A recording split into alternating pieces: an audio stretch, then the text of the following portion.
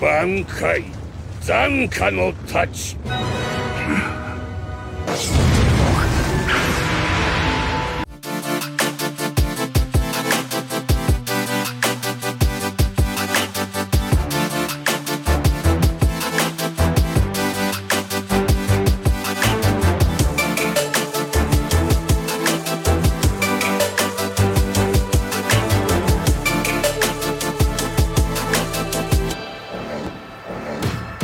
All right, welcome back to the Abner Podcast, guys. I'm your host, Freeway, and I'm here with my Bankai amazing co-host, Kenny. Itsuga Tensho. And we're back. We're talking about Bleach. I did not have this on my bingo card for the 2020s at all. The fact that Bleach actually, after 10 years of being completely off air and kind of out of everyone's mind for the most part, except reminiscing on the golden age of anime where we had the big three, Bleach, Naruto, One Piece, it had completely just not been a part of my life anymore. I would casually talk about it every once in a while. But for me, Bleach just kind of was a part of my past that I enjoyed for what it was.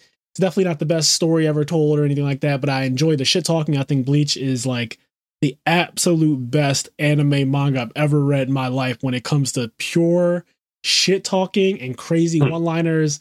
And some of the action sequences are also outrageous. But yeah, Bleach is back. Bleach is fucking back. And I just want to start off by saying Captain Commander got hoed. You can debate your grandmother, but I don't appreciate Captain Commander got hoed. If we're going to start there, that's probably one of my biggest gripes. Yep. Is that, so as people may or may not know, I've been saying this on a couple episodes, but back when Bleach first announced the comeback, I started rereading Bleach because it's been a very long time since I went through Bleach. So I wanted to reread all of Bleach. I started from chapter 1. I reread it all, and then I got up to the arc that the anime is on now. And this arc I never properly finished in the manga because at that time I was just kind of done with it. Anyway, I fully read Bleach. I read it all. And then I went and I watched this season of anime. And when reading the manga, and then when also watching the anime, we'll get to some of the good, but Fraser started off with it. It's so frustrating the way they treat the characters in Bleach that aren't Ichigo. Yes. A lot of, bro, they're all Jiraiya. All of them are Jiraiya. Every character's Jiraiya. Like, this is Captain Commander, Captain General, the head captain. Like, this is the number one guy. Strong, like, his body's the heat of the sun. Yeah. Nonsense, right? Thousands of years. He's the unstoppable captain. At one point he said, I don't remember when he says this. I don't even remember if it's in this season or in an old season. But at one point he says, like, do you know why I'm still Captain General? Why I'm still Captain Commander? It's because there has never been a Soul Reaper born stronger than me. Like, I'm forced to stay here because there's never been anyone born stronger. Bitches suck. Because y'all bitches suck. Like, that's why I'm still here. So, like, it's so frustrating when you have this character, and this happens with Byakuya, with Zaraki, which they kind of retcon in this season. We'll get to that. But this happens with all these characters that aren't Ichigo, where he just gets these mysterious power-ups. Fucking Genryusai is, everything we've already said, and he basically uses all of his power fighting a fucking doppelganger. Bro, not even the boss. Like, it's so corny. It is so corny, and not only that, so I read the manga years ago, and I stopped. I literally couldn't finish the 1,000-Year Blood War arc 10 years ago when it was actually being written because I got to a point, I guess I won't say where I got to because they haven't aired that yet. So this is going to be an anime-only podcast. We're not going to talk about the manga and where, how it ends and all that because I do know what happens and like I've got... Yeah, this is... And then when they release the next season, we'll talk about that. We're not going to talk about anything that comes after the anime season. So this is just going to be on the 13 episodes that aired in, 2022. But yeah, I have the same gripes where I just feel like they rushed into a lot of it as far as Captain Commander is concerned. I think that a character like that, who is revered as the strongest Shinigami born in the last several thousand years, should not be discarded so easily, and he shouldn't blow his whole load in one episode. I feel like if Captain Commander is going to use his Bankai and also at some point lose, it shouldn't be one episode in my opinion. I just think that's wild. He is... Think about this, man. Like, especially this season. Like, if you consider the fact that it's been 10 years or whatever since the last season, like, we've been waiting for Captain Commander to really go off because he's never gotten a chance to go off. And what happened with Aizen, it kind of made sense, like the way it happened. Yeah. Like even then, I still think that he should have went off, but like I get it. I think that they should have sealed Captain Commander against Aizen. I think Aizen should have made Wonder Wise, instead of sealing his Zanpakuto, should have sealed Captain Commander himself to make it make sense. Because in hindsight, looking at what Captain Commander's Bankai does, it doesn't make sense that he did not use that against Aizen, because there's no fucking world where Aizen could deal with that. Like, that was just too much. It was too much. It's weird. But I don't know. It's crazy because this is like the guy. This is the guy and then it's just weird too because I won't get to that. But he's the guy. He's Captain Commander, Captain General, and then he loses to. I'm going to call him Yahweh. I know his name's like Yahweh or whatever. Yeah, Yahweh. But it's clearly supposed to be based off the name Yahweh, and I don't know how to say that other name. And some of those letters aren't there. There's not a B in his name. Some of those letters aren't there. Kenny's right. His name is spelled like YHWACH, but then when you hear them say, it's like Yuhabak or something like that. So the letter B is not there. It's just so like there. His name's Yahweh, and that's what I'm calling him. Okay, well, and also he's like clearly based on Christianity, like the Quincy's in general, like they have a lot of crosses and shit. Yeah, like, he's actually based on. I read he's based on 2 religious entities actually. So there's the Yahweh part of his name, and then there's something else. I don't remember exactly what it was. I don't know if it was Judaism or I don't think it was Buddhism, but it was something. It's 2 things together for this guy. But you are correct. He is very clearly a Messiah type character. He is very clearly based on Christianity as well. Here's what's annoying though, right? As far as we know, as they tell the legend, like his heart beats again after 900 years, after 99 days, whatever the fuck. He regains his sight, and after 9, he hasn't been training. It's not like for the last 1,000 years he's been training. He just woke up, right? Yep.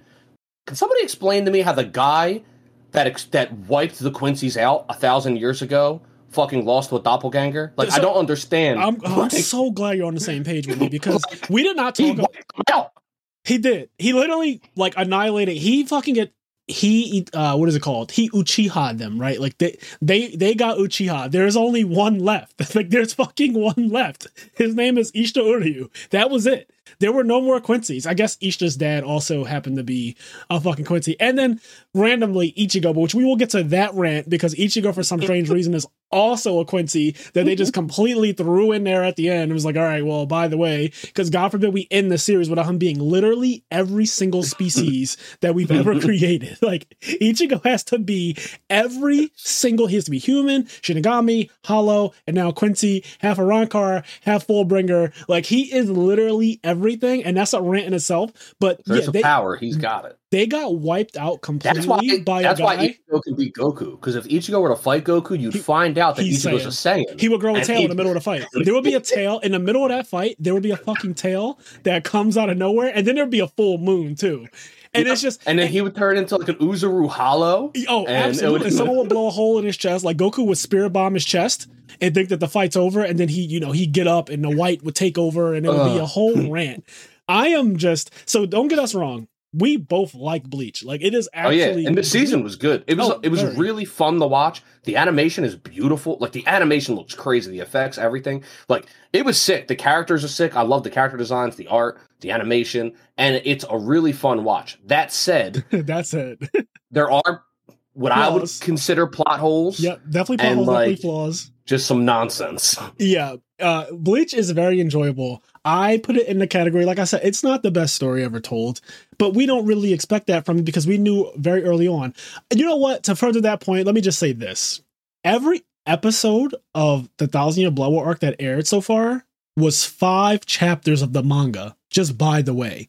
So for people who don't know, I was confused, by the way, because I didn't watch the anime as it was airing. Obviously, as everybody knows me, I waited until it was done. Having finished the manga, though, like I wasn't worried about seeing something.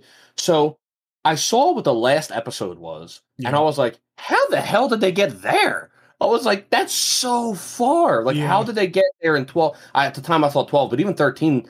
I was like, man, they must have covered a lot of content per episode. Yeah, so what they did is they adapted around 64 chapters into Core 1. And so 13 episodes are 64 chapters, which comes out to an average of around 4.8 chapters per episode. Like on average, some episodes are literally 5 chapters. Now, let me tell you what can't do this. Let me tell you what fucking manga literally cannot do that. One Piece literally cannot do that. Now, One Piece has had the opposite issue where they can take one chapter and adapt one chapter into one episode and it gets padded out and it's really annoying. And that's a problem that it's had in the past. But a good sweet spot for one, dude, if they averaged 2.5 chapters, I think the One Piece anime would be golden. I agree. But to be able to do 5, let me just tell you the detail that is lacking from Bleach manga. Have you ever read the Bleach manga, guys? Because it is lacking detail. There are multiple. So Kenny just read all of Bleach recently. Like recently, he went through from the beginning of it all the way to the 1,000 Year Blood arc and everything. So he's read all of it very recently, like in the last month. And so he can really speak to this even more than I can because I haven't read the manga in years, like probably 10. But I remember reading the 1,000 Year Blood arc, and there are literally chapters where there's no backgrounds drawn. There are panels. There are several panels where you will just see Zaraki, and there's nothing in the background. It's just Zaraki on a white panel. Nothing's there. It is not because something is happening in the fight that requires there not to be a background. They're fighting in a place. It is just not drawn. And that happens with several chapters of this arc. And I'm sure it happens in other chapters prior to the 1,000 Year Blood arc, but I don't remember those because those are even older than this whole thing.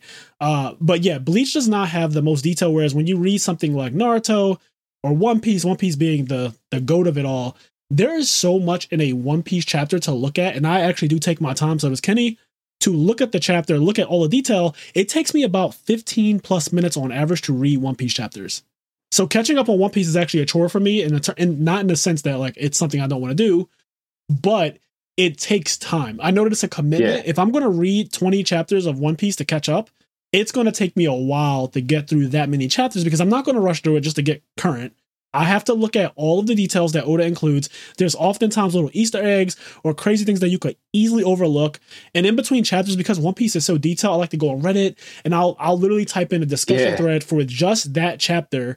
And those things are spoiler free. They won't go ahead of it at all. They'll just talk about just typically that chapter.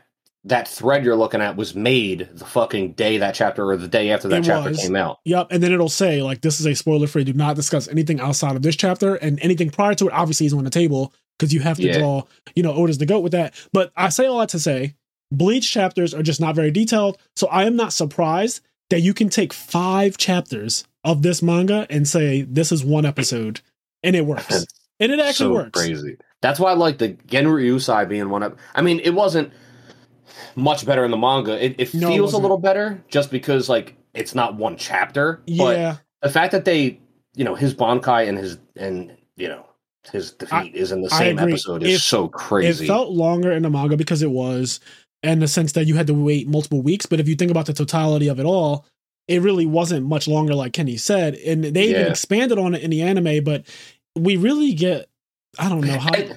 The episode looks, dude, the part where the whole screen is covered in flames, and then they disappear and like instantly go into his bro. And it gets quiet. I rewound that scene like 3 times. Like it looked so, and then like it goes through the other people, and like it shows like a vase with a flower in it, and like there's no water in the vase, wilting.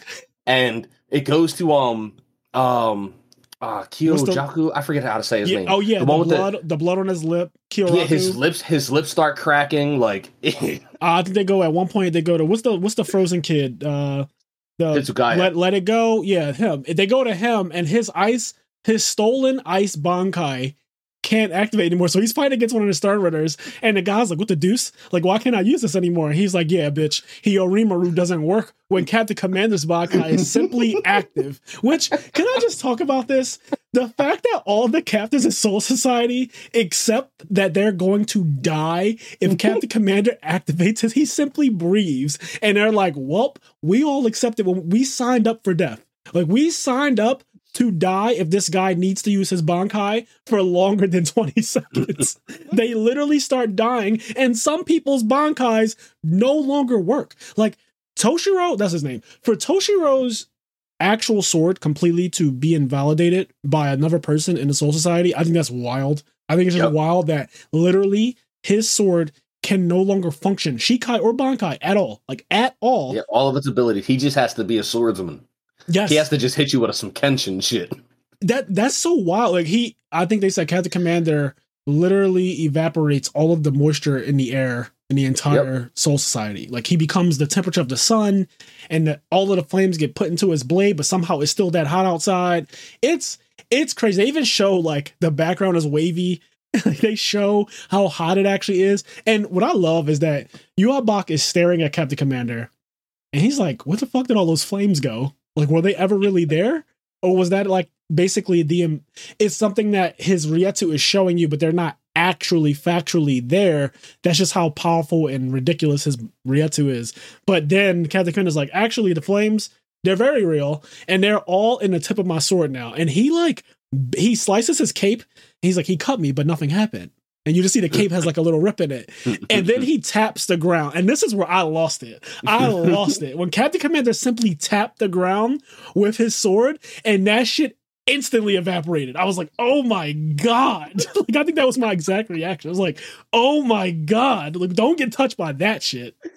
He's too strong. And it's just like, it's just crazy. Now, it's something that this arc did, or this season did, that was like, I don't know. They did this thing where they took the characters that were really strong and they gave you an excuse as to why they lost. So, for example, after it was all over, Yahweh says like, "Oh, you could have got your arm back." Because one thing we know is like Zaraki fights with one arm, and Captain Commander tried to teach him to use two arms, and then like, you know, they told him not to, blah, blah, blah. But basically he uses Zanjutsu, he fights with his sword, he uses two hands, and he never repaired his arm. Yeah, and you know, he could easily do it. And that's supposed to be like a hint to basically say like, oh, if he had, it's so that fans on Reddit could go, oh, if he had two arms, he would have won. Right. And it's just like, I still don't even believe that. Because like his sword, I think he could have won with one arm. I just think the writer decided he wasn't going to win. The writer decided that they had to write him off, which they had to kind of do in the Aizen arc,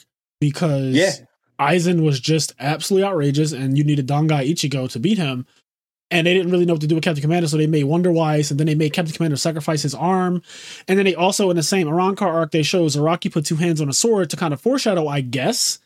Even though I don't really think it was foreshadow, but I think that they kind of said, let's go back to something that happened a long time ago, where Zaraki put two hands on his sword, and he became outrageously stronger than he was against Neutra. So it's like, okay, there's a precedent for two hands being ridiculous in Bleach. That's fine. You can establish whatever you want in your fantasy world, and we just have to accept it. When I watch Harry Potter, I accept that people fly on brooms, and that they can cast spells, and that ghosts can talk to you in a toilet. I accept all of those things because that's the world that the J.K. Rowling built. That's their fantasy world. Yep. So in Bleach, apparently putting two hands on your sword increases your power. It's a buff that's like 10x your power. Like it literally is the same as, is the equivalent of going Kaioken to some ridiculous degree. Like it's actually absurd how much stronger, because if you remember when Zaraki was fighting Neutra at first, with one hand, he couldn't even slice through his actual skin. I forget what they call a Arrancar skin. There's a term for it. Yeah. But I know they have their Pescius is like their sensory ability or whatever, and Sonito is their flash step. I forget what their skin is called, because I know the Sternritters have Blute Vein, but they have hard skin, and their hard skin literally made it where Zaraki couldn't cut him. So when he was fighting Neutra was bragging about how I'm the Arrancar out of all 10 that has the Espada out of all 10 Espada, I'm the one that has the hardest skin. You won't ever pierce me. And he puts two hands on his sword. He cuts him in half immediately. Like it's instant. It goes from you can't even cut this guy to you literally cut him in half, and it's a one-hit KO. There's nothing to it. Zaraki's complaining like, man, the old geezer tried to teach me this years ago. I hate using this style. It really blows, but I guess I'm going to die, so I have to do this. So he puts two hands, he slashes, and Neutra literally dies. You never see him again. So there's a precedent for Captain Commander having one arm and being able to say, oh, it's nerfed. But here's where I don't agree, and here's why Kenny probably doesn't agree either, is because his Bankai really doesn't have much to do with him putting two hands on his sword. Zaraki had a reason. Zaraki is basically the Rock Lee of Bleach, right? He doesn't have like any ninjutsu. He doesn't use Kido ever. Like it seems like he doesn't even know Kido, if we're being honest. He doesn't use any Kido ever. And he also doesn't do anything like his Shikai and Bankai or whatever, which we won't talk about all of that stuff. But I'm just saying, like, what you see from him from Bleach the beginning all the way to the 1,000-Year Blood War arc part 1. He just swings that shit. He just swings his sword. That is his power. He's a captain off of literally swinging his sword. All of these other captains, they all have every captain has a Bankai, right? That is like a requirement. The only one who doesn't have one is literally Zaraki Kenpachi. Every single other captain has a Bankai. They often don't use it, like Ukitake and Kyoraku blatantly are like, I was thinking about using it in the Aizen arc against Stark and stuff like that, and they decided like it's not a good idea to do that because everybody will die. Like there are multiple Bankais that we just do not see until I guess now when like we see out the commanders and stuff, and that's fine. But my point is, Zaraki only swung his sword, so for him to put two hands on a sword and get way stronger and amp or whatever, I was like, okay, that's fine. That's all he has anyway. It's like if Rock Lee takes off the weights, you understand that somebody who only does taijutsu is not the biggest stretch to say, oh, something as simple as him switching stances or being drunk or that could give him an amp because he only uses this thing. But Captain Commander literally has what I would call, it's a very keto based Bankai / Shikai. Like he has these fire abilities that are absolutely ridiculous. At one point he raised the dead. Like that is a very magical like thing. Like he fucking raised the dead and was like, yeah, look at these souls. All of these are the people that I've slain. So I just didn't get the whole, oh, if he, I like you said, the Reddit people who might be out there saying, well, if he had two arms, and then Yuha Baki even says, yeah, because you didn't want to rely on humans, because back in the day, you know, it was an ass pull. Yeah, it's wild. It's so wild. And then like, I have big gripes with the stealing Bankai thing, but I guess my gripes, I can't really talk about my gripes until later because, but I have gripes with the stealing Bankai thing, but it looks really. Can I talk about the stealing Bankai thing a little bit? And go ahead. I want to hear your thoughts on this. So very early on, they are all told blatantly by Mayuri over the intercom, they can steal Bankais. Like they get told this. Sasakibi, the lieutenant under Captain Commander, he explains it as he's dying, right? I think he says it in like his last words, like my Bankai was stolen or something like that. And then they think it's a seal. They think their Bankai gets sealed. Yes, they think that their Bankai is being sealed. But either way, right? They know that using Bankai is a mistake. Going into this season, they know that after two people have said it. Even Mayuri later in the season, when several captains get their Bankai taken, he's like, motherfuckers, I told you guys. He's like, you guys couldn't have waited. Like, what the hell? Like, I literally told you guys, that's the one thing. Like, just don't do that. And so you have people like Byakuya, who's usually considered one of the smarter people. Like, he was always one of the smarter ones to me that intelligence isn't really revered, or I shouldn't say revered. It is revered because, you have, what's his name? Urahara and Aizen. They're revered as the two most intelligent people in the entire series, right? And that's fine. But they don't talk about other people's intelligence outside of that. Whereas in Naruto, the reason why I'm bringing this up, because I'm thinking about other shonens, right? In Naruto, you have people talking about how intelligent Itachi is, Shikamaru, Kakashi, Neji. They talk about several people's intelligence as like a point of why they're powerful, why they're strong in that verse. Mm-hmm. Whereas that doesn't really come up that much in Bleach. Bleach is more so just two people that they talk about how smart they are, and everyone else is kind of, and also obviously Mayuri because he is just goated. But pretty much no one else's intelligence really comes up as a big deal. And even if you're kind of dumb like Zaraki is, that still doesn't really come up that often in Bleach where it's like, this is a point of contention or this makes this character weak. It's just like, yeah, this guy chooses to let himself be cut because he just likes battle that much, which is not the smartest thing in the world, but it is what it is. But yeah, they have like the smartest guys telling them, hey, maybe you guys shouldn't use your Bankai. And they get into their first encounter and they all start using Bankai. And I'm like, bro, let me just say this too. Byakuya is the captain, okay? Yes. And Renji is the lieutenant. Oh, yes. And so I'm watching this fight and I go, why didn't they tell Renji to do his Bankai first? Because here's what happens, right? If Renji does his Bankai first, one of two things happens. The guy they're fighting either A, steals Renji's Bankai or seals Renji's Bankai, and now Byakuya can use his. Yes.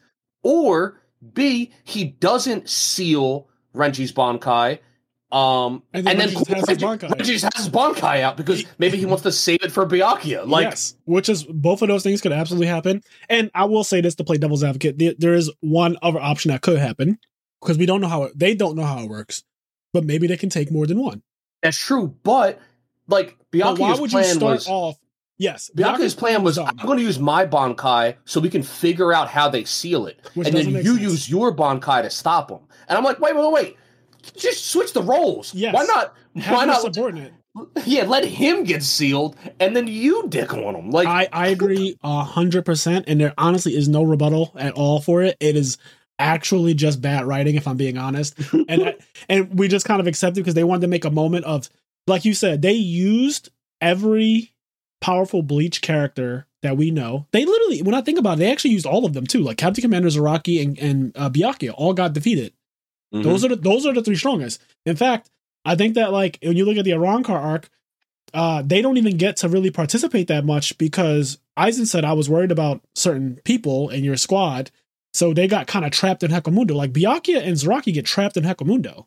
Yeah, and they fight Yami or Yama, whatever. Yeah, they fight. And he's like Arrancar 0 because he has infinite strength or whatever. And they never take him seriously. They literally fight each other kind of while they fight him, and he gets killed off of collateral damage. But that's neither here nor there. But they use their powerful characters like Byakuya, Zaraki, and Captain Commander as Jiraiya. And if for people who didn't understand what we meant when we said everyone is Jiraiya earlier, Jiraiya was used in the Naruto series just to show how powerful Pain was.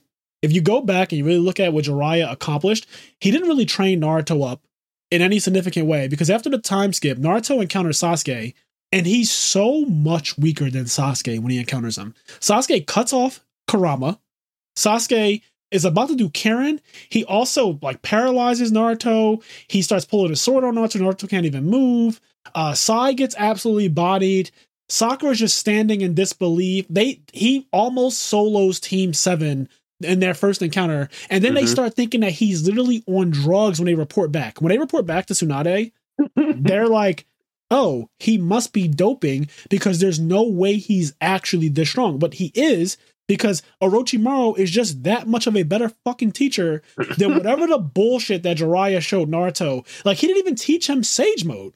Like, what were you doing with the boy? He didn't even show, and he didn't even learn Futon Rasengan with Jiraiya, which is one of the best techniques in the entire series. He didn't even learn that with Jiraiya. Like, he learns that when he's with Kakashi, right? Doesn't he learn about the elemental manipulation? Kakashi's like, here's the leaf. Let's see what kind of element you have. So my whole thing is, there's a 3-year time skip, and Jiraiya doesn't really accomplish anything. So in my eyes, Jiraiya doesn't really accomplish anything in the whole series. He doesn't really win any fights, right? Like Jiraiya, if you look at all his track record, he fought Pain, he lost the Pain. And outside of that, he doesn't really have any fights that he wins or anything. So they use this guy who's revered, though, because his name means something. He's a legendary Sannin. And it's one of the reasons why I think that Naruto needs a prequel, not a sequel, that should focus on the 3 legendary Sannin as children. And then they will literally have like we need to see them do shit, because like they build Jiraiya up in name only, but they never give us a chance to see how dope he is. Yeah, he's and just then washed as an old guy. Yeah, it's his frustrating. Sage Mode, they tell us his Sage Mode is imperfect. He takes a very long time to gather Sage energy. He has to run away from Pain in the tunnels. And then when he finally does go Sage Mode, it's imperfect, so he needs Ma and Pa to keep gathering the natural energy. And on top of that, he looks like a frog. And if you look too much like a frog, that means that your Sage Mode's imperfect. And it's just a whole thing where they constantly shit on him throughout the entire series. He ends up getting killed.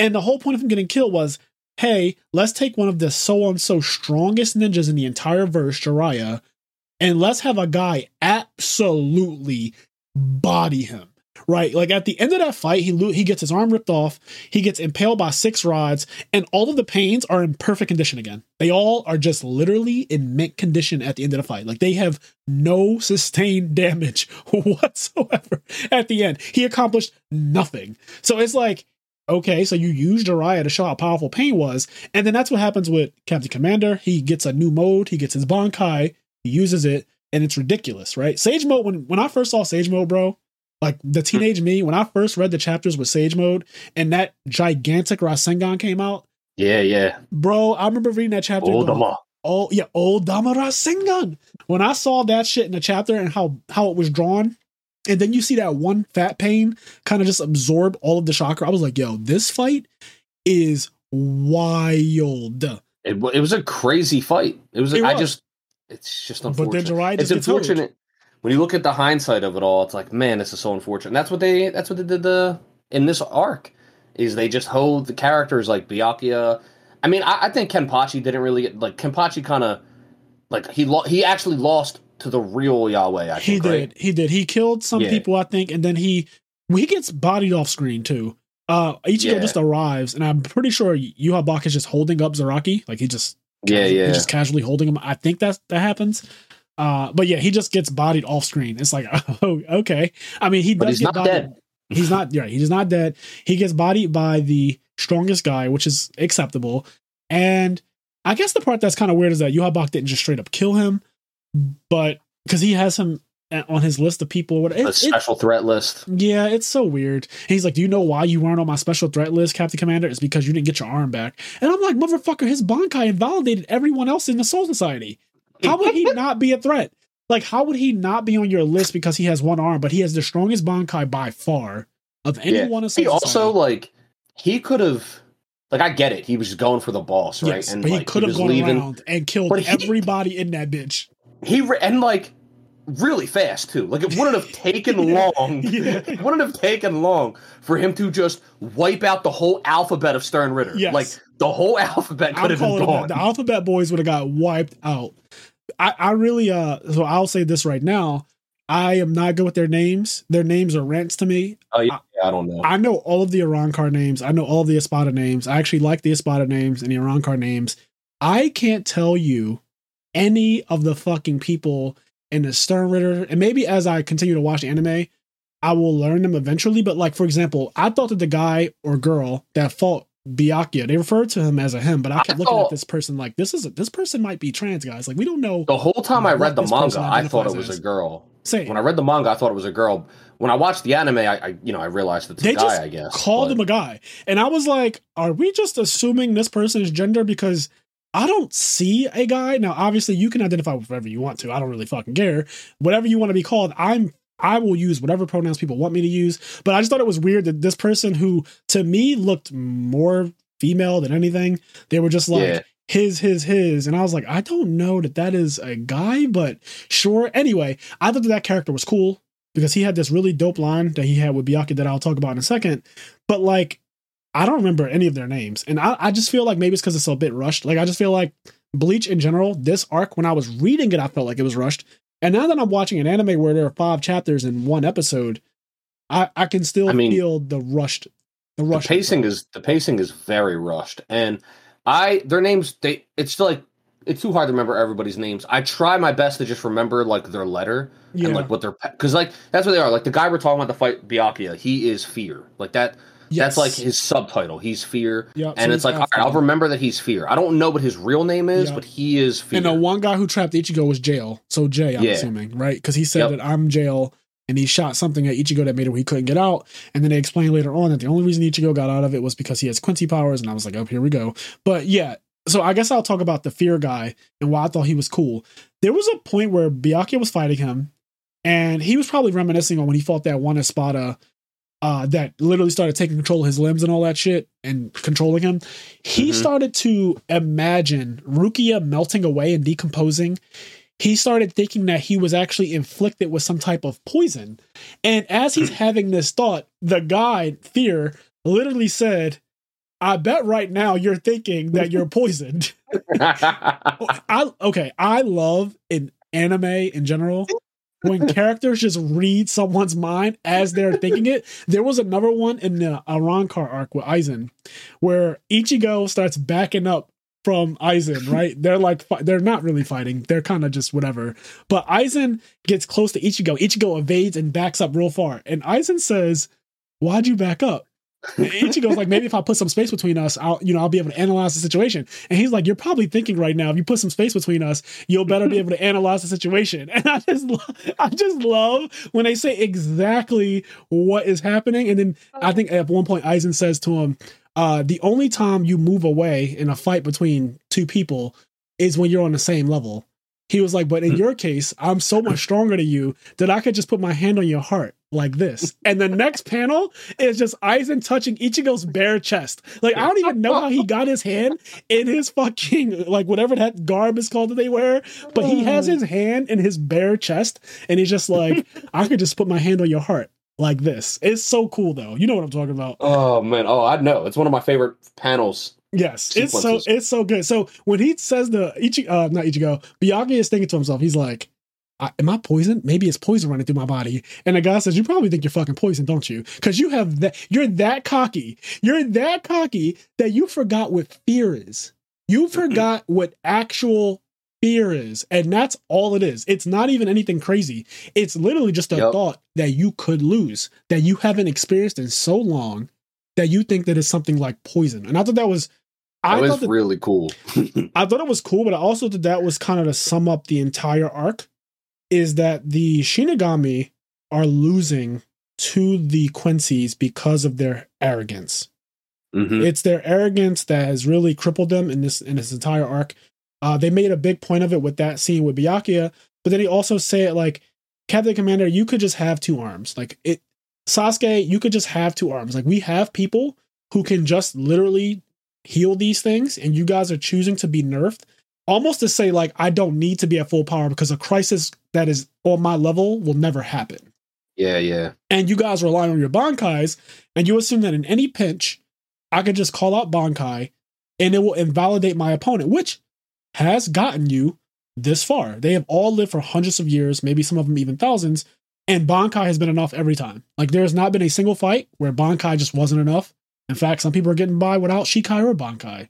So you know what's interesting too is like Zaraki Kenpachi shows that there is so much more for all of them to learn, right? Yes. If he's that strong with no powers, so to speak, he doesn't have magic that he's using, right? And he's so much stronger than all of you that you guys basically need your Bankais to keep up with him. Like, all of the other captains, like, not one of them, I think, could beat him without Bankai. Like, it's not like there's a captain that can we also be clear here? Most of them can't beat him with Bankai. Most of them aren't beating him with Bankai.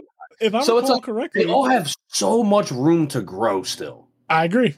If I recall correctly, and you could tell me if I'm wrong here, because you read this very recently, 2 captains jumped him and used Bankai on him, and he beat both of them. Are you talking about in Soul Society? I think Tozen and it was Tozen and Kimomura. Dog Guy. Yeah. Kimomura. Yeah, I think that they both used their Bankai. At one point, I remember him being in total darkness and saying, I can't feel nothing. I can't hear anything. I can't see anything. And he's getting stabbed up and basically killed. And then he just says, this doesn't really work on me either, though. And he just starts beating Tozen. And then the other guy has an Iron Giant and he just slashes it. He beat the shit out of Tozen and I always forget his name, the dog. Kimomura. He beat both of them, and they both used their Bankai. And then Ichigo Ichigo said this about Aizen. But anyway, the question was brought up when Aizen, I guess, soloed, because he also soloed them, or soloed Komomura with Black Coffin. But Ichigo says, like, why is another captain able to 0 difficulty another captain like that? Yeah, like they're both captains. They're like, both captains. Ichigo literally was, I think he was on the ground. I think he was actually on the ground, like incapacitated, unable to move. And he was like, I don't understand why 2 captains fighting, one of them is so much stronger than the other one. He couldn't believe it.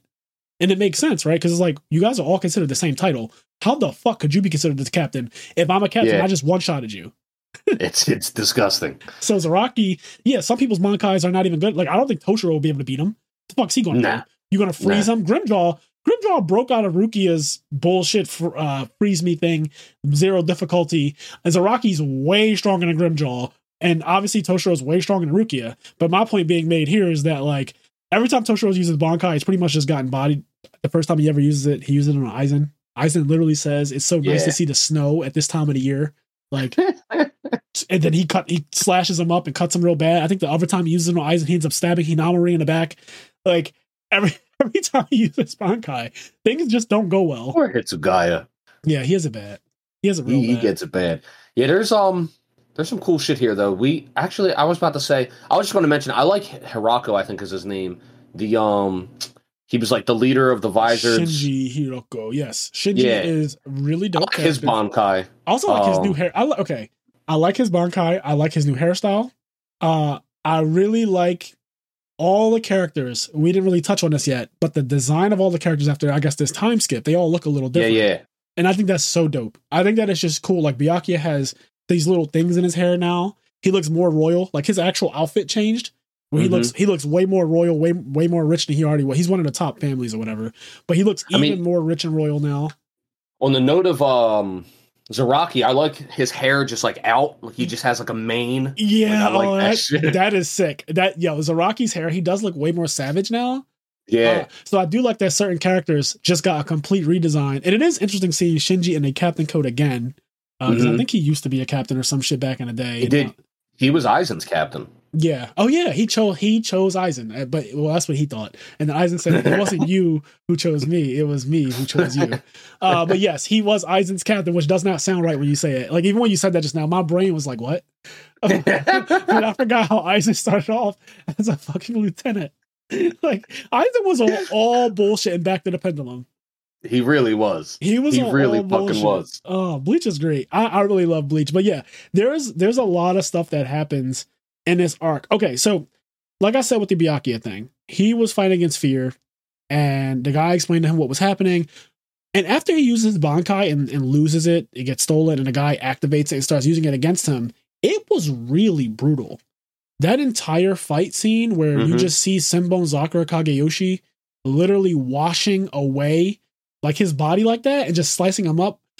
I thought to myself, okay, well now you know what it feels like because you've been doing this shit for 500 chapters. You've been just absolutely dicking on all of your enemies with this. Yeah, he uses it on everybody, and he's like, be swallowed by its throat. And all this crazy freak shit that he says when he starts activating it. He tells people, like, be swallowed in a tempest in the eye of the tornado of Senbon Sakura. Like, all these elegant lines that he has. At the end of the day, it's just a bunch of fucking cherry blossoms cutting you up. And he got the experience at firsthand now. But the way the guy, you will see, like, and it was animated so beautifully, you will see a sideways profile view of him and a wave of fucking cherry blossoms. Could you try again? Oh, excuse me, my watch. Siri, relax. My watch is talking to me. Anyway, you will see a wave of cherry blossoms just wash through his body, and then I would think it's over because he's about to collapse, and then another fucking wave of cherry blossoms would come past, and then he would get even more ruined. It was crazy. Yeah, he was like impaled into the wall, not impaled, but like dug into a wall, like deep. Like the wall was cratered, and then if you look, the wall was like. The crater was like slathered in blood. Yes. He was just covered in blood. He was all cut up and destroyed. And like he couldn't move. And then when Ichigo showed up, like this is Byakuya, somebody with like the most pride in Soul Society. Like he resorts to like asking Ichigo to save Soul Society. And it's kind of crazy that a character with so much pride is, resorting. A couple things happen too. Because his sword breaks, right? Yeah, his sword does break. When he's like up against the wall, his sword shatters. And I believe that they keep showing him about to drop it. There's like a zoom in of his hand. Excuse me. There's like a zoom in of his hand, and you see the sword starting to like move in his hand, not in a good way. Like it's literally starting to fall. And I forget if he actually drops it or not, but I feel like it, like you said, it did break, which is really a bad thing, of course. But yeah, that entire sequence was really well done. If only Renji got his Bankai stolen.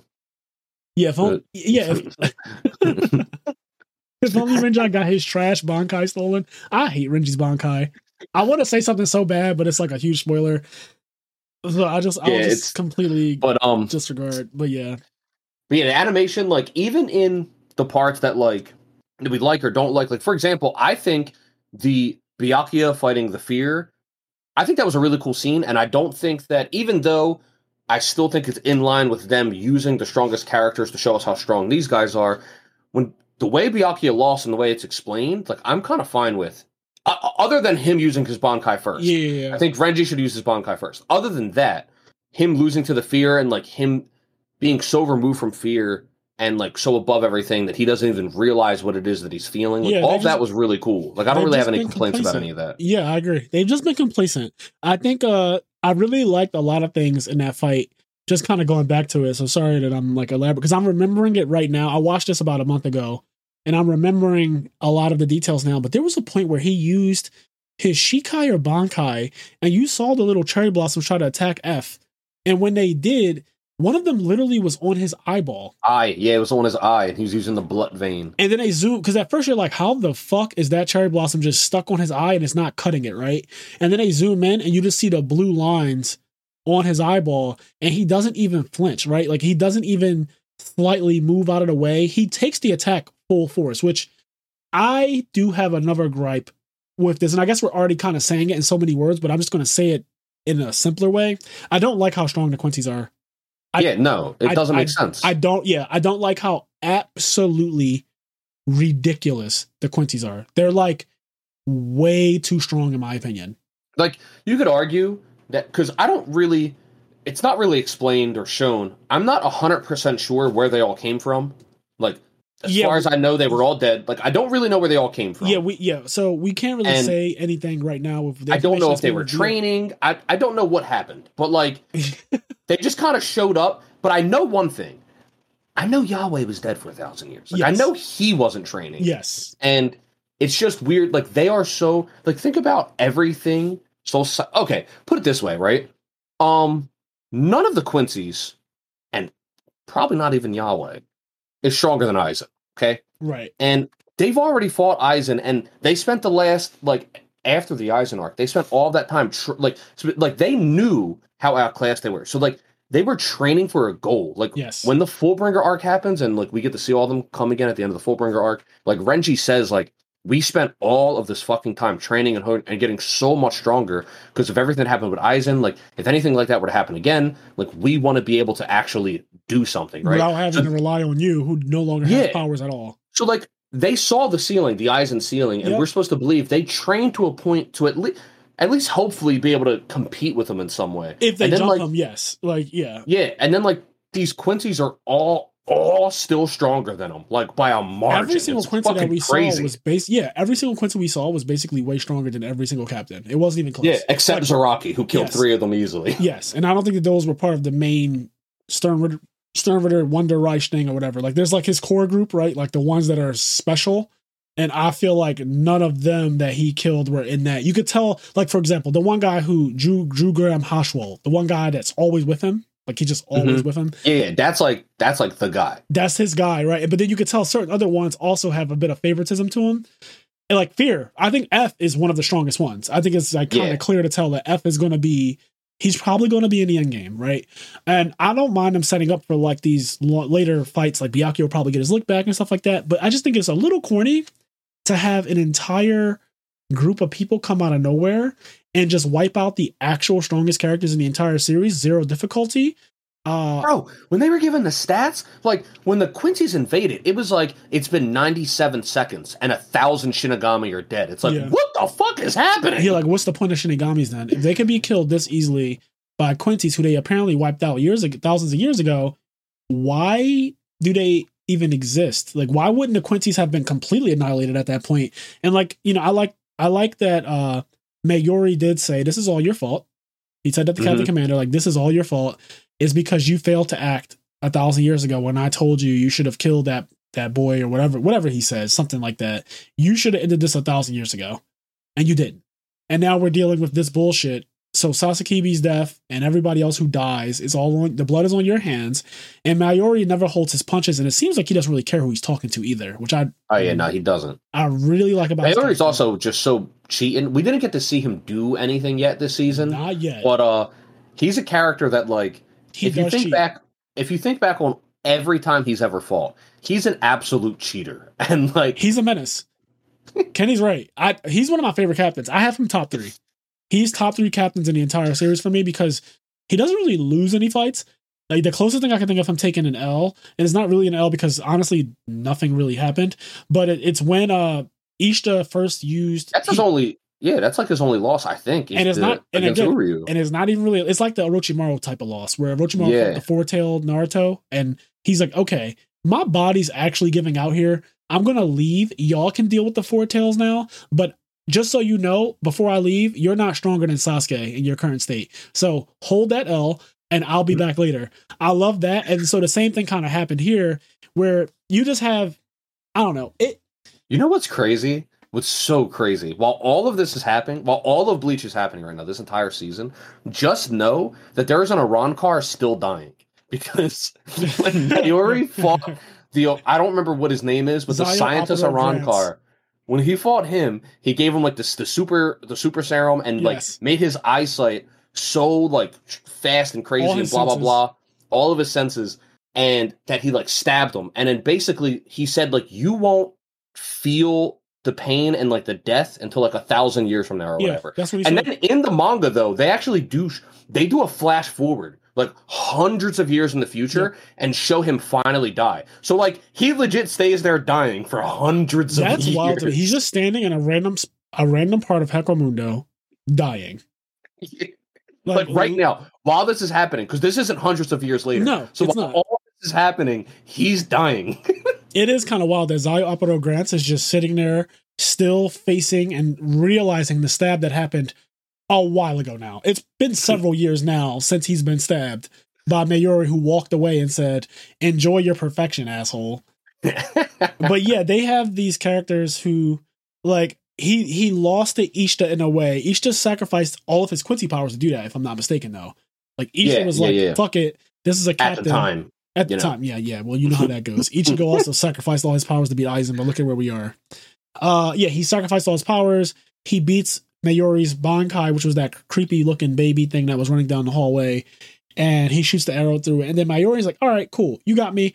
I'm actually just going to leave, and while I'm leaving, I am completely intangible as this liquid, which I was like, what type of nonsense is that? How are you just going to turn into a liquid and then also declare, like, bro, you can't, like, you know how when kids play and they're just like, oh, no, I put up a shield, nothing can get through my shield, like, nothing can happen. Touch me no more. Yeah, yeah. When you're playing tag, I won't play no more. You finally get seen under the car and somebody's about to tag you and you're like, no, I'm good, bro. I'm not even playing. Like, why the fuck are you under the car? Fraser's the one that does that, though. They're the guys that have asthma and they go, wait, hold on, I can't breathe. That's me. We can't play tag no more. I can't breathe. Hold on, wait. You're just about to tag them. Now all of a sudden they can't fucking breathe. Bro, they were running a marathon all day.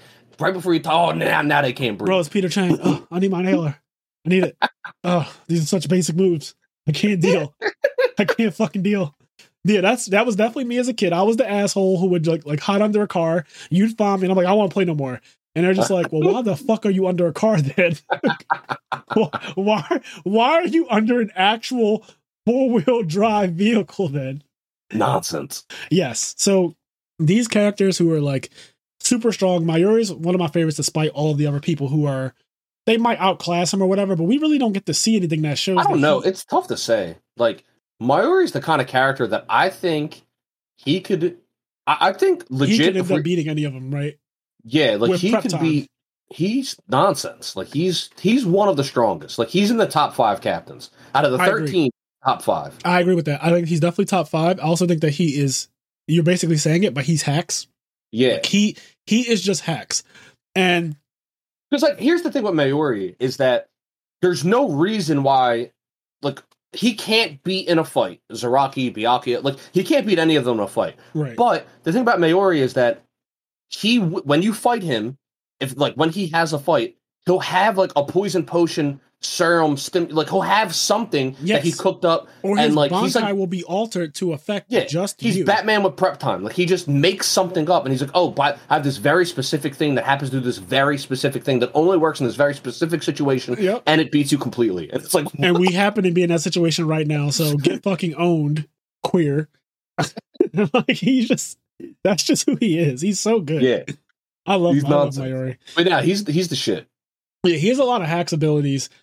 Okay, so Aizen was randomly in this arc. He made a cameo. He was. And I really enjoyed. Also, still showing off that he's the best. Well, because obviously. They show the convert, because like when Captain Commander gets G'd, and he thinks he wants, and then the guy's like, I'm sorry, master, and he's like, who's he saying sorry to? That's the boss. And then like when Yahweh, the real one, shows up, by the way, I just now remembered this. They cut out his backstory, the doppelganger. In the manga, he has a whole backstory that they show. Oh, I forgot about that. It confused me when I was reading it at first. When I first read the chapter, so I want to talk. So this is something that happens in the manga. The anime is past this. It's not going to show it because it's already past it. Yep. So this is something that if you only see the anime, you might have missed. But basically, the guy, his name's like Royd Lloyd or Lloyd Royd, whatever. Uh-huh. He's the one that was the doppelganger of Yahweh. He was born with a twin. Like his whole backstory is that like he was born with a twin and like all this other shit, and like he developed his powers that way, and he had a twin and they could never tell them apart and all this other stuff. I just remember that the point is they cut his backstory out, and now I'm thinking I think they might have cut out a couple other backstories. They did. But when I watched a recap video before this podcast, they were saying that a lot got cut out because they just had to squeeze in a lot They squeezed in a lot. But I want to say this, though. This didn't happen. But this is something when I first read the chapter, I remember being so angry about, but I was wrong. When they first started talking about a twin, I was like, don't you fucking tell me this Yahweh guy has a twin and that's not the real Yahweh. There's a second. And which is kind of what happened anyway. But I thought they were saying he was the other guy's twin, but he was just, that guy has his own twin and does his own thing. Anyway, I don't know. They just cut that out. I just thought they didn't really go into any of that detail, and I did forget that that's even a thing, because I definitely read the manga up to that point. Like I'm past that where I read and stopped that 10 years ago. But yeah, you are right. They did cut out a lot of stuff, and the recap video that I watched, it was only like 23 minutes, but he did say they cut out a lot of the comedy stuff for the sake of the show. They wanted to make it seem a lot more dreary in the beginning. Mm-hmm. So there's some comedic moments in a manga in the beginning. You know how when everyone's getting annihilated, they're getting killed left and right. They wanted all of that to have heavy impact. So the first 5 episodes, I guess the first 6, because Captain Commander happens episode 6 when he does Bankai. They wanted the first 6 episodes to have a certain tone. Yeah. And so they purposely decided to remove some of the comedic effects. So, you know, Bleach always has the comedy with like Cone and boobies and stuff like that. What they added though, because they didn't just to take away, they gave us things. Obviously they expanded on a lot of the fights, but they also added episode 1 details for people who hadn't seen Bleach in a while and just kind of to welcome back. Episode 1 was a fan service episode. That did not happen in the manga. That whole part where they all fight against like hollows and they get reintroduced like that doesn't happen in the manga. Yeah. They fight hollows, but it's like a panel. They kill a hollow and move on. Like, they completely expand on it. They reintroduce everybody by name. They get a whole still image. I think that they have Ichigo uses Bankai and stuff, and it's like a lot of stuff that did not happen in that exact same way. And so I'm cool with that. Like some things being cut out. I really don't care about the Sternritters, to be honest, not yet, because they didn't really give us any backstory on them. So the fact they didn't expand on that guy's twin and his backstory yet, it kind of makes sense when you think about it, because you don't know anything about any of them anyway. So why would we be expanding on this specific guys? Yeah, if we don't know. I don't even know the fear. Like, why is the fear guy so cocky and broken? It's weird because, but that's the problem with the pacing of this arc as a whole. Is that first of all, there's seemingly 26 Sternritters, right? Because there's one for every letter of the alphabet, and like obviously some of them are just going to get like G'd off, but they don't really spend that much time with them, and like cutting out some of their backstories is a little frustrating because it's like that's when we get to know them. And even in the manga, this arc overall is pretty short compared to the Arrancar arc, and there was less Arrancars and you had more time to get to know them. Yep. And I genuinely have a connection with several of the Espada. Like as a person, I genuinely remember reading week to week Bleach and saying to myself, I really like Ukiura's character. I like the way he is. I like when he finally revealed, because Ichigo at one point says, I bet you're the strongest one, and if I just beat you, we can end this entire thing. And then Ukiura grabs Ichigo's sword and slices his own shirt open, and it reveals the number fucking 4. And Ichigo immediately starts to despair, and then you find out later, all of the Espada are basically human causes of death, and so he's despair.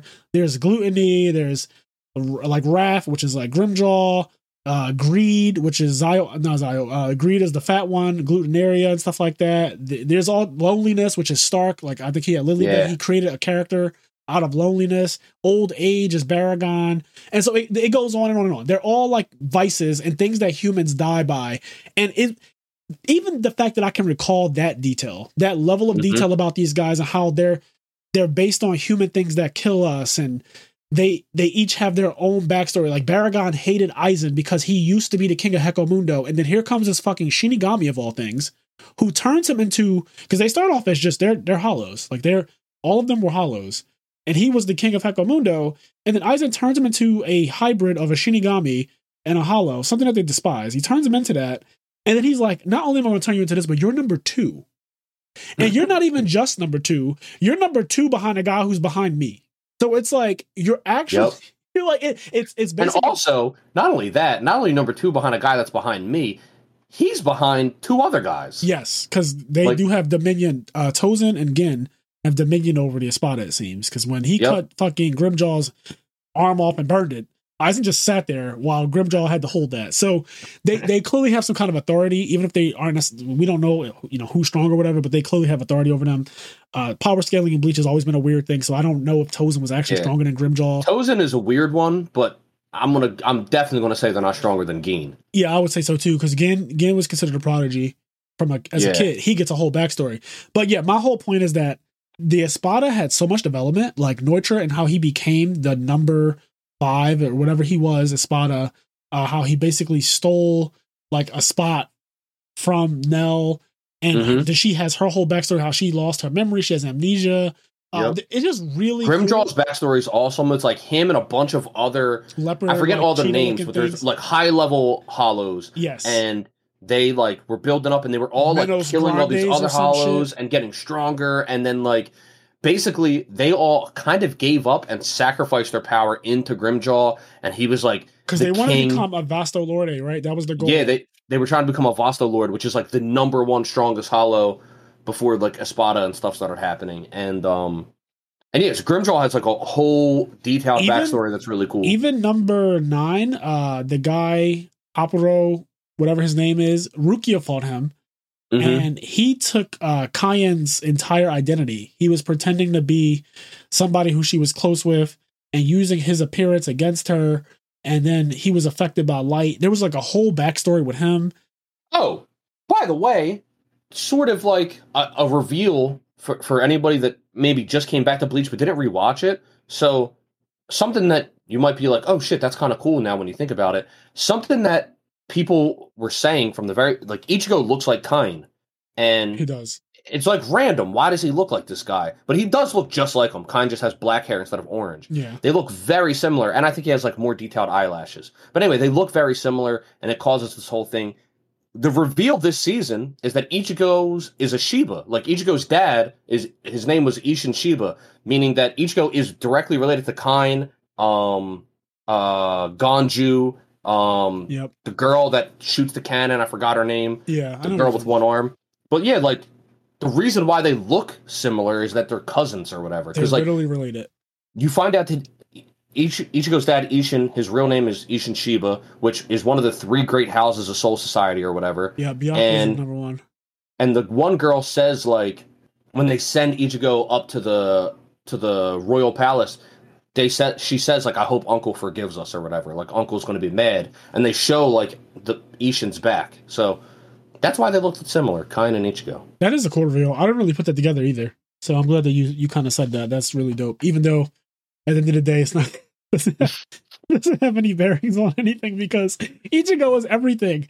He literally is. Ichigo is everyone's cousin. So like that's true. You said all of that, but you also didn't say anything, because Ichigo is related to literally everyone. Ichigo is related to Ishta, apparently, right? Like he literally is related to Ishta. I like the whole backstory with his mom, even though it was completely. I really enjoyed that too. So I think what you're about to say is like it's completely made up, and that absolutely. was not planned when he first started writing it. That said, I did enjoy all of those. Like I say, all those episodes. I think it was 2 episodes. It might have been 2. Yeah, it was the last 2, right? Because But those episodes with the backstory where we get to see Isshin and Ichigo's mom, all that stuff was awesome. His mom, oh my god, when they're fighting. Ichigo's Hollow, by the way, because Ichigo's Hollow was an actual Hollow at one point. Yeah, it was called White, I think is his name. Yeah, his name's White, and you can recognize it has the same mask as Ichigo, the same horns. It is Ichigo's Hollow. So anyway, it probably has a hole in the same spot that Ichigo had when he fought against Ukiura and he transformed into it. Her and Isshin are fighting this thing, and there's a part where she's shooting him and he's dodging all of it. And then she stops shooting and just like has her hand out and baits him in. He comes in and bites her shoulder, and then like it's her face looks so badass. She like creates a bow in her hand, does like a finger gun and shoots him in the head. Like it looks crazy. Why was she able to fight that well? Can we talk about that? Like, dude, she was a god. His mom was on some shit. Like she was wrong. I thought she was going to be a pretty weak level Quincy, but she actually was just outrageous. She also had an insane blue vein herself. Like everything about her was OP as hell out of nowhere.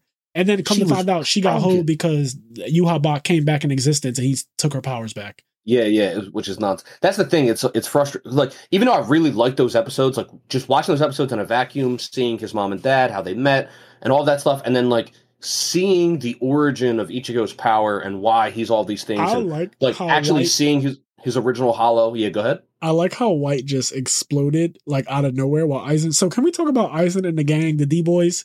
How they're just walking around in Organization 13 hoods and shit. Mm-hmm. They literally Which they stole from Urahara. They did. They are literally walking around in black robes, and they just look so ridiculous. Like, it's Aizen and his boys, his little cronies, the fucking Silverines of Aizen. They're like walking around, watching and observing and stalking this girl because this hollow is after her.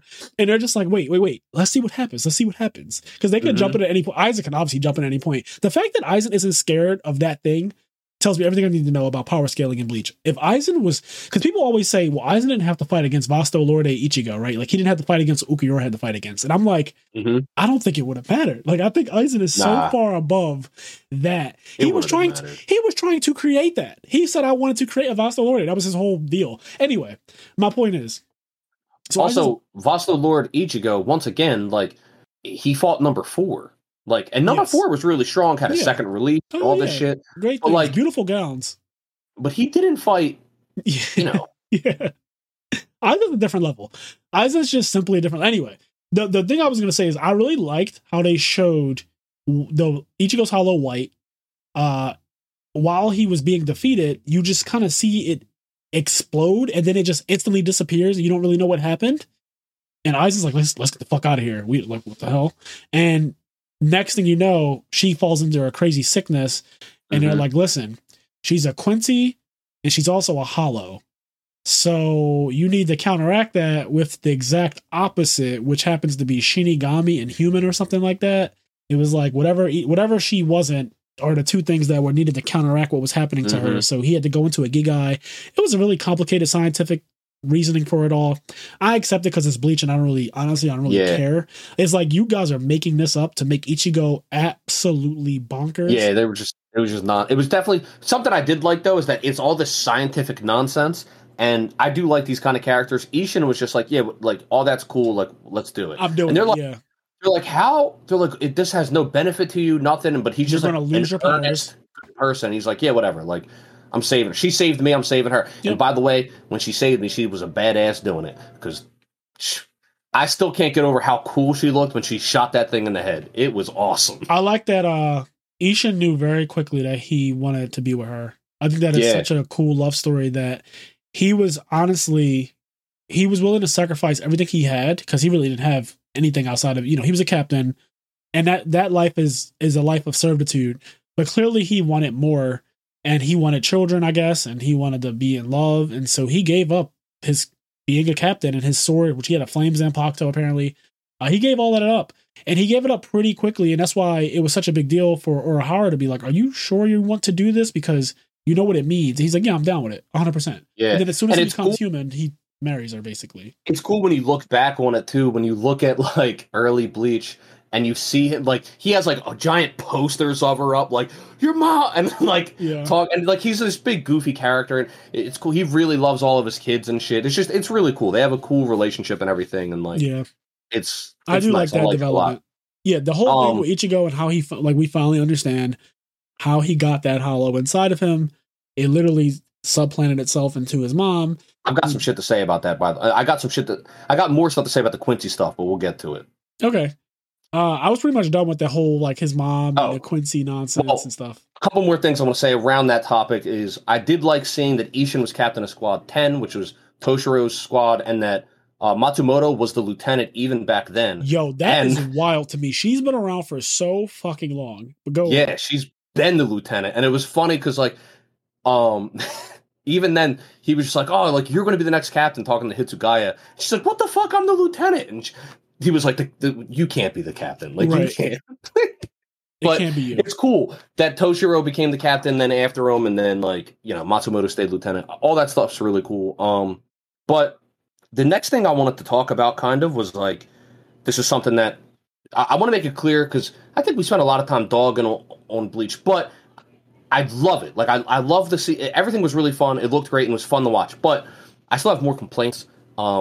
and one of them is Ichigo learning the same lesson every arc. He gets there's a part where him and Renji, when they get they go to Squad Zero. Squad Zero is just 5 captains, and apparently all 5 captains are stronger than all 13 captains. Yep. They're like super broken. I cast doubt on any of them being stronger than Yamamoto, but like sure, I guess they are. But anyway, they go there. There's a part where he gets to. I do think this guy's really cool. The guy who created Zanpakuto, the man who made Zanpakuto, the rapper, the Killer Bee. Yeah, they get to him and they send him in, and then like he's like the Asauchi, which are basically the spirits of all these Zanpakutos. They're mad at you because you guys don't know how to treat your Zanpakuto. You use them as tools, blah blah blah. And I'm like, I feel like every fucking arc, Ichigo has a moment, there's a thing where it's like, my Zanpakuto is an actual person. It's a spirit. It's a thing, and like I have to treat it as a like every arc. It's like Ichigo and his sword do this thing where like he has to like realize that his Zanpakuto has a personality and has feelings, and he has to like accept it, and then that makes him stronger. And like it happens, like it feels like he learned the same lesson. Like, oh, my Zanpakuto is a living thing, and I have to go to accept it. It's so frustrating. You probably experienced this more than anyone else who's read Bleach, because I would imagine most people read Bleach when it first came out, and then they read the 1,000-Year Blood War arc.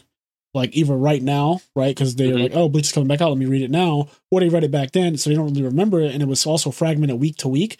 Whereas you just spent a good month and a half or whatever binge reading the entire series. So I really trust what you're saying. It happens the first time he trains with Urahara, and he has to find his real Zanpakuto, and he's just trying to find what the way it looks like. And the whole point is he has to realize that it's a living spirit, and like, you can't just find it with your eyes. You have to like feel its spirit and like grow to trust it or whatever. And that was it happens then. It happens again with Zangetsu, old man Zangetsu, like talking to him when he's losing to Zaraki Kenpachi. It like he learns the lesson again there. It happens when he goes to learn Bankai. It happens again.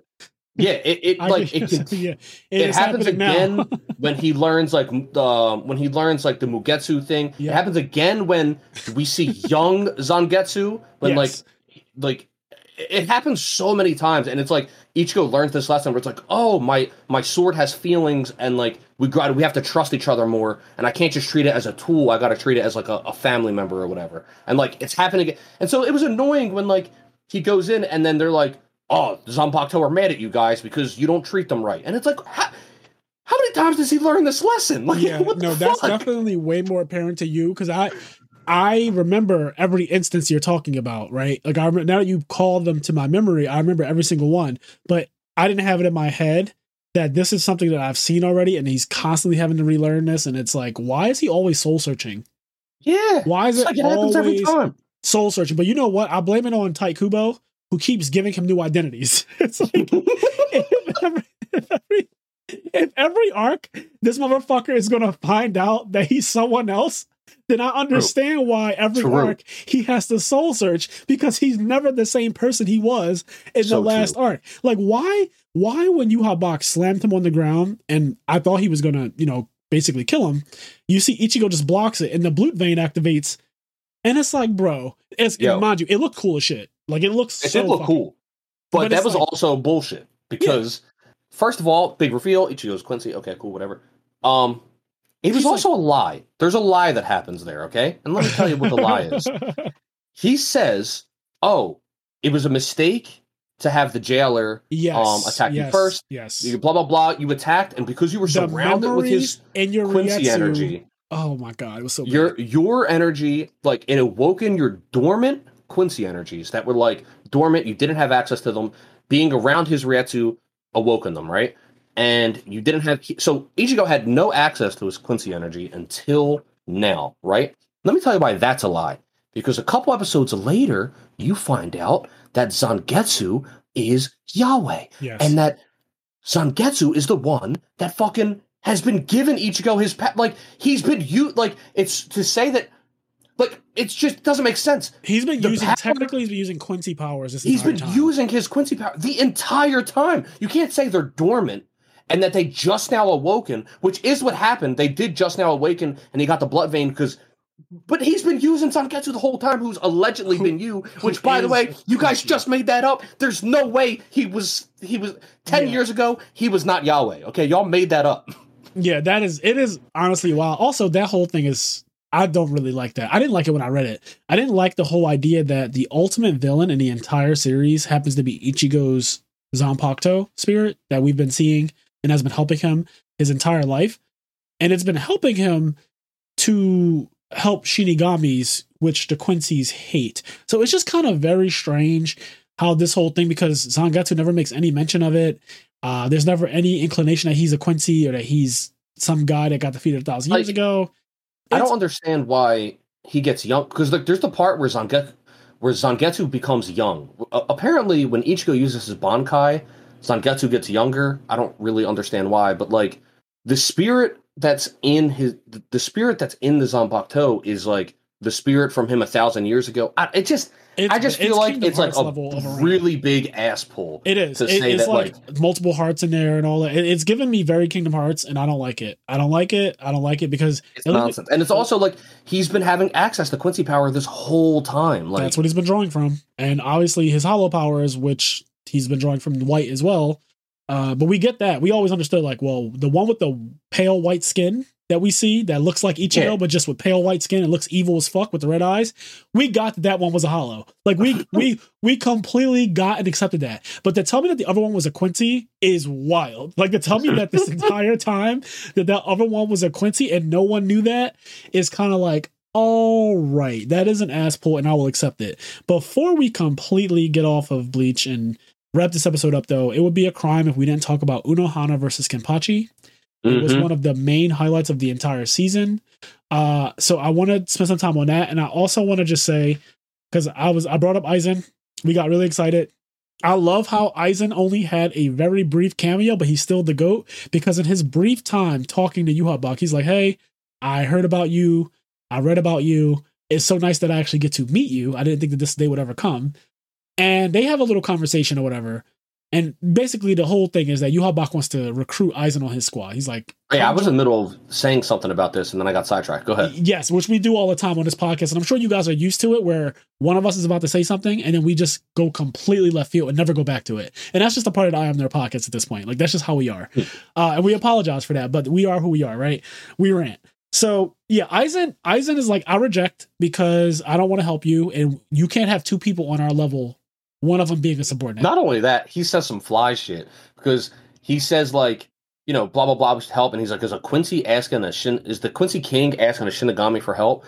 And he's like, yeah, but we both want the same thing, the destruction of Soul Society. And then Aizen says, like, basically Aizen says, like the Quincy King shouldn't... He basically rejects him because he thinks the Quincy King shouldn't need Shinigami's help. Like, he's like, I think it's disgusting that you would even need my help. Right. Like, he says some fly shit. Like, you're the Quincy King. Like, you should be above me. Yhwach Buck is like, it would take too much to try to kill you and bring you back to the castle. He's like, so fuck it, I'm just leave you here. But in that brief little interview that they had, where Aizen didn't get the job, later on you find out that Aizen put him under Kyoka Suigetsu because he thought he had more time to exist outside of the shadows that they come from, which is a rant. Apparently, they never left Soul Society. So when you were asking, like, where they come from, I think it's just complete bullshit that, like, they've just been in this, like, shadow void thing that it is a rant, okay? That entire shadow thing, where they come from, is a rant, but they get pulled back into it. Right before he's about to really kill Ichigo and kill Zaraki, he just gets like, oh, our time is running out. We have to go. Jugram Hashwell's like, yo, I'm opening the portal. We're going back to the palace or whatever. And when that's happening, Ichigo's all pissed and everything. But I think that Yhwach Buck recalls meeting Aizen. He says, motherfucker, in that brief amount of time that I was talking to him, he put me under an illusion and it literally warped reality. It just warped time for him. It's the same thing Sasuke did to Danzo. When Sasuke was fighting Danzo, the way he beat him is actually so crazy. He beats Danzo, who has unlimited lives, by making him believe that he added a few extra seconds to each eyeball. So basically, if every eye has 60 seconds to use Izanagi or Izanami before it closes, Sasuke just put him in it was called a simple genjutsu in the manga. Like, he put him under a very simple genjutsu, nothing crazy, nothing Tsukuyomi level, that just made him believe that he had more time so that when they actually all ran out, he still thinks that he's invincible. He tanks an attack and dies. Like, that's how Sasuke beats Danzo. So basically, Aizen, I honestly think he did it to troll, because like it doesn't really accomplish anything else, but he made him believe that he spent X amount of time with him, when in reality, he probably was standing in front of Aizen for like several hours, just slobbering.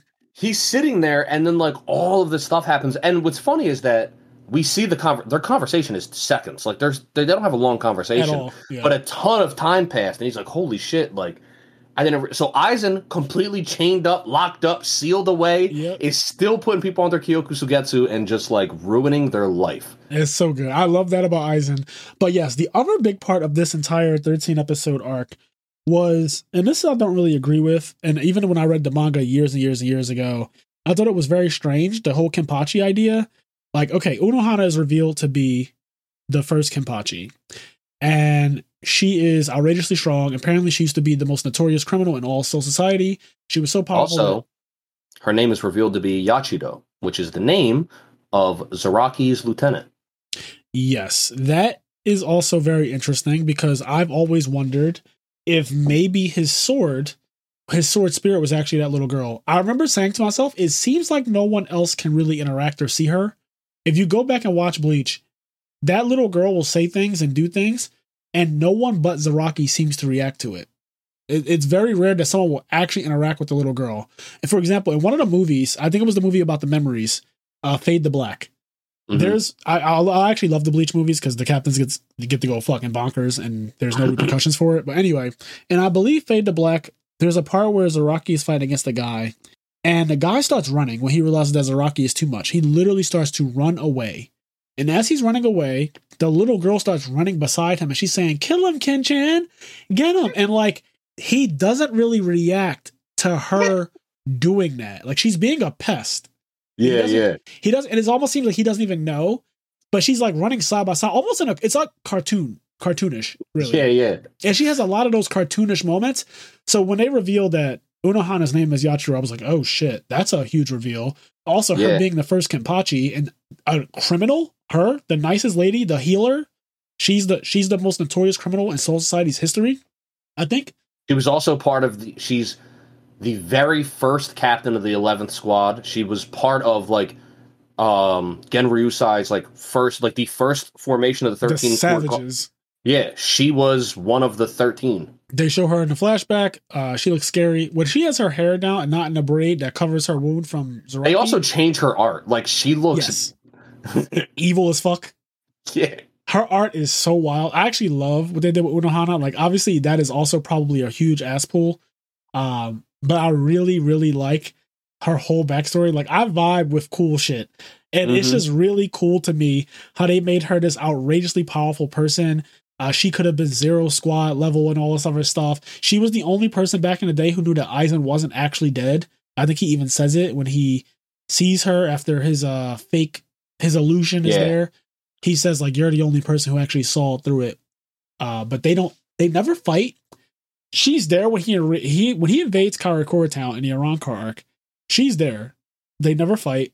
He doesn't really seem to care about her in particular. He doesn't name her as like a threat when it comes to Zaraki and all the people that he's like Ichigo Zaraki, Captain Commander, and stuff like that.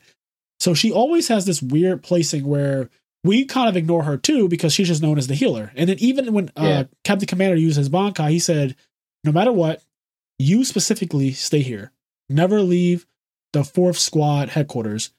And we think like, oh, it's obviously because when everybody starts getting pieced, you're going to need to heal them all. But apparently it's because if things go really left, you're going to need to train Zaraki to be stronger and all this other stuff. So there's like this whole party arc that focuses on those two and how they actually met when he was a child and she was just out killing a pile of bodies and doing her thing.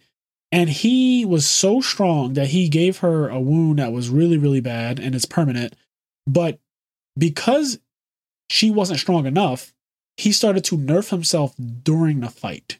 Yeah, like she was she was the only person to fight Zaraki, and Zaraki actually had fun fighting. And he subconsciously started to nerf himself and hold back without even realizing it because he didn't want the fight to end. He started it was the first time.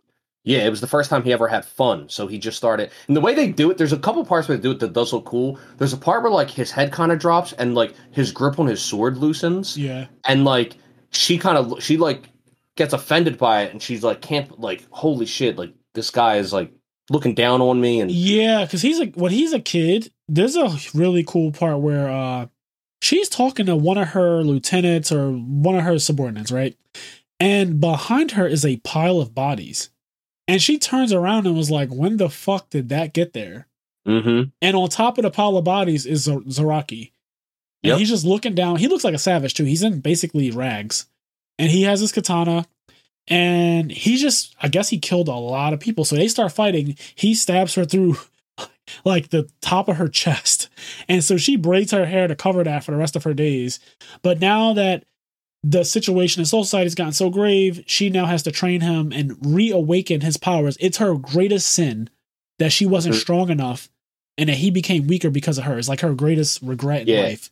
And then, so there's some cool things that happen. So first of all, I do think that essentially what happens is, however Yachiro comes into be, maybe we'll talk about it more in future seasons, but I think that the reason why Kenpachi gave Yachiro that name is like he named her after the only person he ever had fun fighting. Right. Because as we know, like when they met, and you find in like original Bleach, when they met allegedly, like neither one had names, and like he gave her a name or whatever, and like having a name is like important and stuff like that. Yeah. And there's even a part where like after he loses to Ichigo, I think, or it might have been another part, I think it's after he loses to Ichigo and he tries to talk to his sword for the first time, and then Kenpachi reminisces on like how bad he feels that he never respected his sword to learn its name because he remembers the pain of not having a name or whatever. Okay. And so there's, that stuff. But anyway, so there's a part. Go ahead. No, you go ahead. There's a part. I was going to say there's a part that's really cool when they're fighting. When they're fighting and she kills him over and over again. So like, let's get into it. Let's get into, because like, okay, we've done all the setup, like she was Kenpachi, whatever, fuck it. But the part that we're all here for, it's fucking Bleach, right? We want to see the fight, we want to see the blood, we want to see the action. This is considered the two strongest Shinigamis apparently outside of like the Zero Squad, obviously, and also outside of Aizen and Captain Commander. So clearly, even though you're the Kenpachi, I don't think that means that Zaraki at any point was ever stronger than Captain Commander. I don't think that's what it means. I think it just means that you're the strongest person who knows all these sword styles and you can fight better than most people. But like when it comes to hacks and stuff like that, I don't think that they're fucking with Aizen, with Captain Commander, with Ju. Also, speaking of sword, apparently Yachiro means like 8,000 styles. Like that. Well, apparently, yeah. What is it? Unohana knew every style of sword and every style of combat. So that was a thing. And then I guess he knows all of them as well or whatever. Or he's better at them than most people. But so they're fighting and she kills him several times, like Kenny said. Like that is actually what's happening. And he thinks that he's just having mental lapses. He thinks that he's blacking out. He's just like, am I dozing off? But the whole time he's literally fucking dying. And she learned how to be, she even says this during the fight, I learned healing styles in Kido because it was necessary for this, essentially. Like the reason why I know how to heal people so well is not for the sake of like Soul Society. And it's so cool. It's so dope the way they draw her eyes. She looks evil as hell, the hair all long and down. When she activates her Bankai and it's like a blood sword. Yes. And you start to see the skin melt off confused their me. Bodies. Correct me if I'm wrong. Remember the giant like jellyfish thing that she had? Yeah. Was that her Shikai? That is her Shikai, and it heals people. Why? Because I was like, yeah. Because when she first did that, I was like, does she have two Bankais? But no, I guess that the other thing was her Shikai. But I thought maybe her Bankai had another name too. You know, everybody's Bankai has got another name. I think because they say something. I was reading this on a thread on Reddit. After I finished the entire Bleach series, I went back and like read all of the 1,000-Year Blood War arc and stuff. I wanted to know what happened. I did this very recently. I went into a Reddit thread and it was explaining about how Shikais and Bankais can't be too different from each other. They have to be somewhat related. You have to be able to draw some kind of line through them where it's like, okay, this makes sense. So in the manga, they did a terrible job of explaining what her Bankai was. They didn't even explain it, to be honest. She activates it. It's one panel where you see it's just it gets bloody, and it's like just I don't know what's going on. And then but after that, you have no idea. Then she's just wilding. And then you see both of them as a skeleton. Mainly, you see Zaraki, but you do see both of them as a skeleton. And he's like, "What is this feeling? What is this sensation?" He's having these internal thoughts, and he says, "Like, this is the best feeling I've ever felt in my entire existence. I don't want this to end ever." And as they're fighting and stuff like that, you don't really realize it in the manga, but they expand on it, thank God, in the anime, where you come to find out that she's healing him. Like, he's dying, and her Bankai, just like her Shikai, it heals. So it's bringing him back to life over and over again. And every time he comes back to life, he gets stronger. So much so, to the point where she's like, holy fuck. Like, at one point, he couldn't deal. Okay, the animation on this particular episode was not only episode 6, where Captain Commander fought against Yhwach, but Unohana versus Araki. The animation, there's this one part where they're fighting in that cave, and she's slashing so fast that there's just blood slashes all around her, kind of like a shield. Yeah. And she's advancing towards him, and literally you just see blood. It looks crazy. Like, the actual animation on that entire part, he's trying to fight back and block, and he can't really defend, so he probably gets killed a couple times right there. Oh, it's really well done. It looks really insane. Well done. The animation is amazing. It looks kind of like the classic thing where, like, Ichigo, like, swings his sword and, like, knocks the shit away. Yep. Like, it's like a classic scene. They even pseudo recreate it in one of the scenes in this season. I forget where with Ichigo, but I don't remember. But they also, as awesome as these fights are, they reveal, like, basically a retcon to kind of say, to explain to us how Ichigo beat Zaraki. They basically say that, like, in all of Zaraki's fights, he limits himself to be around the level of his opponent. That way he can have fun. And so the reason why he lost to Ichigo is because he was limiting himself. Everybody knows Zaraki's so much stronger than Ichigo, but this is why. Once again, it's cool. It's a cool retcon to a plot hole. Yeah, because that was a major plot hole. Okay, for Zaraki to be considered the strongest Shinigami in Soul Society, essentially, and for him to lose to Ichigo, it never made sense. It never, ever made sense. And then they just said, okay, well, we do have to fix this. And it's because he nerfs himself in every fight. And I'm like, okay, I have to accept. Sure. But yes, that entire fight, honestly, was just so well done. And it takes up a big chunk of the episode, which I liked. They didn't bullshit around.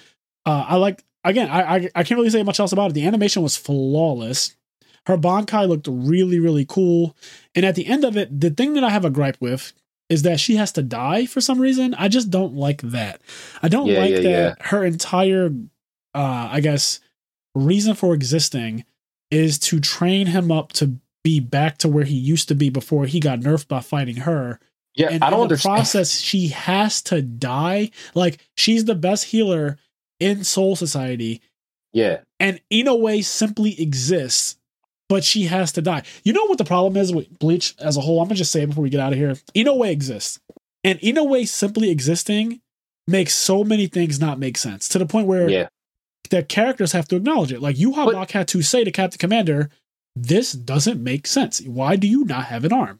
Not even Orihime, though. Like, aside from Orihime, who just is a cheater, this Kenpachi Unohana is also the greatest healer besides Orihime. Yes. She's the greatest healer, and you want to know how great she is? She can kill you and bring you back to life. That's how fucking great she is. She can kill you hundreds of times and bring you back to life. So there's literally no reason why at the end of the fight, after Zaraki is, like, fully empowered again, why she can't just, like, okay, patch herself back up. Now you have two Kenpachis. Yes. Against the She'll just be number 2, and that's fine. But the fact that we only get to ever see her fight once in the entire series, and her one-time fighting, she technically loses. It's really weird, and I just never liked it. I didn't like it back then, and I was low-key hoping that they somehow change it, even though I knew that would be such a huge change to make her live. But it just doesn't seem... It doesn't make sense. Not that this was planned, right? Because I feel like nothing's really planned. But yeah, I do feel like this was planned, but many years later, many years after these chapters were written, I won't really say the contents of it too much, but a Bleach chapter came out, and allegedly there's supposed to be, like, he's going to restart writing Bleach again. There's another arc he's allegedly writing, and that the whole arc thing. I'm not going to go into detail, but is that the okay. And we might see some shit there. I don't know. I'm hoping so. I don't know anything about it, but nobody does because it's not out yet. But allegedly, there's new chapters she's going to write. I just didn't understand why one of your strongest warriors, when you're in a crisis, would need to die for the sake of another warrior. That just really didn't make sense to me when you have healers like Inoue. I would have had Inoue somewhere in the vicinity watching the fight. And the second he accomplished his goal, which is he's so strong that he could one-shot her, because that's what happened. He stabbed her in the same fucking spot and killed her this time. And like, okay, she, air quotes here, she died. Now have Inoue reject, bring her the fuck back. Because again, Zaraki doesn't use Kido or magic or anything like that. He literally physically assaults you. So the wound that she got, it wasn't like when Captain Commander killed that one Stern Ritter who tried to oppose him with his own subordinates Bankai. And he said, if that's his Bankai, why is it so fucking weak then? And then that was so hype. And then he slashed at him. And the one slash that he did in his direction literally incinerated the guy until there was nothing left. There was literally... Yeah, that was hype. I really liked the backstory because, like, episode 1, his lieutenant basically dies. Yeah. And his lieutenant dies, and then we get a backstory where it's like, he mastered Bankai and only used it once against him, and then spent the rest of his years refining it. And then, like, Gen Ryusai was like, I know you're pissed right now at how weak your... Like, he said something like, he was like, your Bankai is so much stronger than this. Like, I feel your hatred. Like, he doesn't know how to use it. And, like, it was cool. He's being shocked by it, right? Like, he's completely engulfed in a thunderbolt. And he's talking absolute trash. He's like, if this is his Bankai, then why is it so fucking weak? And he just slashes one time. And I thought that was really dope. But it's like, okay, that guy, there's nothing left. So, Inoue, I'm sure that she could bring him back still. But I would understand if Unohana got completely wiped out of existence because Zaraki got so strong that when he slashed at her the final time, he literally erased her. Mm-hmm. And it's like, well, there's nothing left to heal. But for him to just give her a stab wound, and for all of us to have to accept that a stab wound in Bleach of all things, where people lose actual limbs and get them back, like Grimjaw fully lost his arm and he got incinerated. Actually, that proves it right there. You can just fully bring somebody back because Grimjaw completely lost an arm and it got destroyed by Kido, and then it got completely brought back into existence by Inoue. So I'm not buying it. It's not really well written. And it's just one of the many plot holes of the entire story. One of the things where, like, they have to create stakes. Like, when you watch it at first, like, if you just watch it, like, you can just enjoy a lot of it if you're not looking for the problems. It's when you, like, sit down and, like, think about what you watch, you're like, this doesn't make any sense. Yeah. But that's why I said the season's really fun. It looks beautiful. There's a lot of really cool shit that happens. And if you just take it as it is, it's really fun watch. When you sit down and think about it, there's a lot of shit that happens. And you're like, why did that happen? Like, when we did the episode 1 review, I remember mentioning, like, when the fucking, we know them now as Stern Ritter, but, like, when the one guy was there and he was like, or they weren't Stern Ritter, whatever. The guy was kneeling and the guy comes in and he's like, oh, good, you're kneeling to me because you know, like, your place. And he's like, I'm not kneeling for you. And he's like, well, then who could you possibly be kneeling for? And it's like, you know who he's kneeling for. It's your boss who's right there. But it's just to set up a moment for you to go, huh, oh shit, and like it's like they do things to set up moments and to build tension. But like when you think about the moments, you go, that doesn't make any sense. Yeah, that literally did not make sense. I forgot that happened. Where he's like, oh, you're kneeling to me. He's like, well, why the fuck would he be kneeling to you? And then you got the nerve to ask, who are you kneeling to? You know goddamn good and well who he's kneeling to. You should be kneeling too, so you don't get fucking cooked. And then he gets cooked. He gets cooked. Yeah, that wasn't very good. But again, the shit talking, Captain Commander episode 1, when the people were like, we got here so easily, I'm surprised there was no security. And then he turns around and says, well, because I'm here, this is the safest place in the entire Soul Society. It's like, that line is crazy. And I live for shit like that. It's also the second safest place. I've learned that the safest place is wherever Aizen is. I want to be next to him. That's where I want to be. I mean, true. Aizen apparently can barely be killed. He's essentially immortal.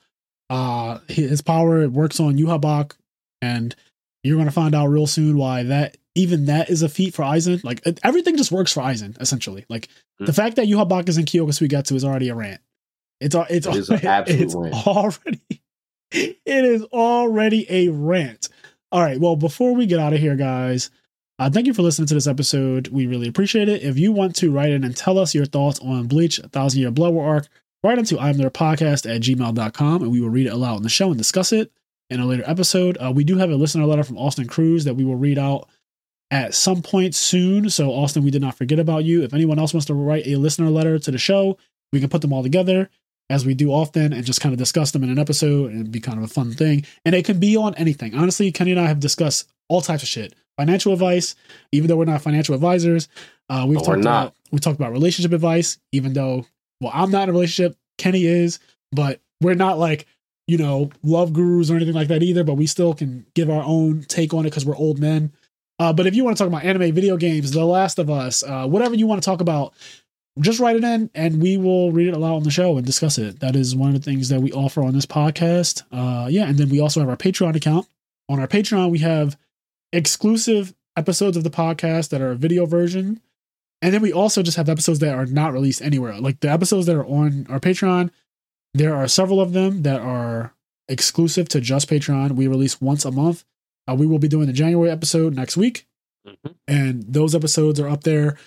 We also have episodes of Master and the Pupil and Two Masters that are only available on Patreon. So I believe I am up to like episode 10 of Master and the Pupil on Patreon, but I've only released a few episodes on YouTube publicly. So there's like 3 or 4 episodes on YouTube that are public of Master and the Pupil. And then there's a few Two Masters on YouTube. And then there's more episodes of that are exclusive to just Patreon. So essentially, our Patreon has a lot of exclusive content, especially now. Like, as I look at it, because I went back and tagged every single video on our Patreon. So now when you go on Patreon, you can actually look through categories. So, like, if you wanted to just watch Master and the Pupil, you can go to the tag Master and Pupil, and it will pull up all of the videos that are just that. If you wanted to look at every episode we had a Yu-Gi-Oh guest, I have a tag for Yu-Gi-Oh guests where every episode we had a Yu-Gi-Oh guest, they're right there.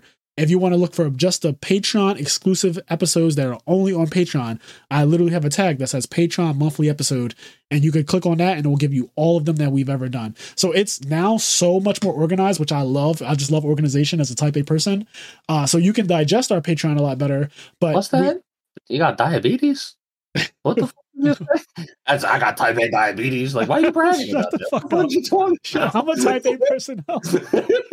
The fuck not type A diabetes. I'm getting out of here. Anyway, talking about how he's missing a toe and shit. Like, I'm done with you. I am so done with you. Sugar. I was having a very serious conversation with our patrons, with our listeners, and here goes Kenny derailing me as usual. All right. Anyways, so before I get out of here, let me give a shout out to the 46 people who are subscribed to our Patreon. Thank you so much. I also in the last week. Yes, I also in the last week went through our Discord because we have the I'm There Podcast Discord server, which I really love it there. But one of the things that I went through and did was I made sure that everyone's role in the Discord gets updated with what their Patreon subscription is. So if you're a main character, right, which is essentially main character is the highest tier. We only have one tier higher, but that is exclusive to one person per month. That's optional, boss. That's where you can literally come on the podcast. But mostly the highest tier is main character, right? And the main character tier has a color associated with it in the I Am There Podcast Discord. I believe it's the color red. So, like, you can tell people who are main characters, you can tell people who are just party members, and you can tell people who are just NPCs. And I don't say that in a derogatory way, but you can literally see it. Yeah, it's a tier system, and it's really cool that you can be distinguished that way in the Discord server. And if you, the way it works is, and I wrote this in the announcements, but if you are subscribed at any point at the main character tier for just 1 month, for example, and then you at some point go down to, like, let's say party member tier or whatever, your color in the Discord, like your tier in the Discord, will always represent the main character tier. So that's how that works. But I went through and made sure that everyone has their proper tier and their proper role, because some content is exclusive. Like if you're a main character, you have content available to you that is only for you. And if you're a party member, you have things that are only for party member and above. So that's kind of how it works. But yes, on our Patreon, we give shout outs to all 30 or 46 of you. Damn. It's actually 46 people active right now on Patreon, which is so crazy. But thank you guys. It's really exciting. It is. And we're going to keep dropping content, keep putting up exclusive content for you guys. So yeah. Anyways, Connie, Austin, Leon, Quest, Garen, Xavier, Hylian, Dimitri Barnes, Alexander Brissett, Vinny Casello, Giovanni Avalos, Alex Flamer, Henri Reynolds, CJ, WK-1, Dan Vrabel, First at Home, Dallas Fernandez, Estada Kuma, Mitchell Niles, Midwest Gaming, William Shapiro, Dimitri Safirdes, Vince Marquette, Dallas Bailey, Roz Weiss, Nick Stango, Hanto, our 2-time national champion, Vincent Zen, Sarah Maria, Sunny Top Cut Podcast, Alex Ahern, Philip Campa, Jalen Haskins, Arali Melfi Slump, Kang Petty, Chris Lynn, Jeff Luang, Blake Jeffrey Smith, Connor LK, MSW2389, Edison Club, Kyle Batelho, Brandon Moore, Sugal, and Nick, our newest patron who subscribed for an entire year. Apparently, I forgot about this, but you can do a subscription for the entire year and you get a discount when you do that. I think it's like 15%. So you subscribe for an entire year to the Patreon, you just get a nice discount and you don't have to worry about it. So Nick, thank you so much. You're our newest patron. Thank you. If you need a Discord link, let me know. Reach out to me if you subscribe to our Patreon. Even at the lowest tier, you get access to our Discord server and you get access to it forever. So a couple things. If you need your role updated in the Discord server, because it should be a different role because you subscribed at a different tier and maybe I just didn't notice it or whatever. Sometimes it's hard to match people's Patreon name with their Discord name because those two things aren't always exactly the same. So some of you, I literally couldn't tell based on what your Discord name was. And I need you to reach out to me or Kenny and just say, hey, I'm a main character, or hey, I'm a party member, and we'll cross-check it. We won't just do it, right? Because then anybody can just be like, well, I'm a main character, and then, you know. But we will cross-reference it with Patreon to make sure you'll give us your email address or whatever it is, because we can blatantly see them anyway. And then that will tell us, okay, yeah, you're right. You should be a main character. You should be a party member. And then we'll give you that role in the Patreon. Anyway, as I always say, do the things that make you happy. We're getting the hell out of here. That includes, doing the things that make you happy includes reminiscing on how great Bleach was with the shit talking and the action and the anime and the fact that it's back. And I'm really happy about that. I can't wait for whenever the next season comes out. July. I'm looking forward. Wait, it comes out this year? It does. It comes out July awesome. This year. I'm looking forward to July. I'm looking forward to whenever Attack on Titan Season 8 Part 7 comes out. March, I believe. And Demon Slayer. I'm looking forward to all that. So. And damn, Demon Slayer. Yeah, we got some good shit coming out. We got a bunch of anime, all kinds of shit. And I'm looking forward to it. And yeah. Can't what wait. Makes me happy is reading 600 chapters of Bleach in a very short time. Yeah, Kenny's broken. I don't know how Kenny is broken. The fact that this guy can do shit like that. I want to reread One Piece so bad. I want to do it so bad, but it is such a commitment, even though I know I will be so fulfilled and satisfied. It's awesome. But I just think about the time, right? Like, where does he? But you just get into it. I know. Where do I find the time? I'll tell you where, real quick. If you're still here, a little quick. This is where I find the time. Right. I almost exclusively read Bleach at work. I was at work, and it's like whenever I would take the trash out, I would read a chapter. So I would take the trash out, read a chapter. I would go get ice, read a chapter. Like whenever I went to go do something, I'd read a chapter of Bleach. I just snuck it in, and then I would read it on the way to work and on my way home from work. And yeah, I read a lot of Bleach that way. That's a good way to do it. I mean, at work, I definitely I don't want to be working. Obviously, I'd rather just be getting paid for nothing. But it is what it is. If you can find some downtime to read stuff, that is a great opportunity. So yeah, I'm not mad. When it's really busy, you can't do that. But obviously, you find your opportunities. I read a lot of Bleach that way. It was awesome. Yeah. All right, guys. Well, we're getting the hell out of here. We will catch you in the next one. Peace. Peace.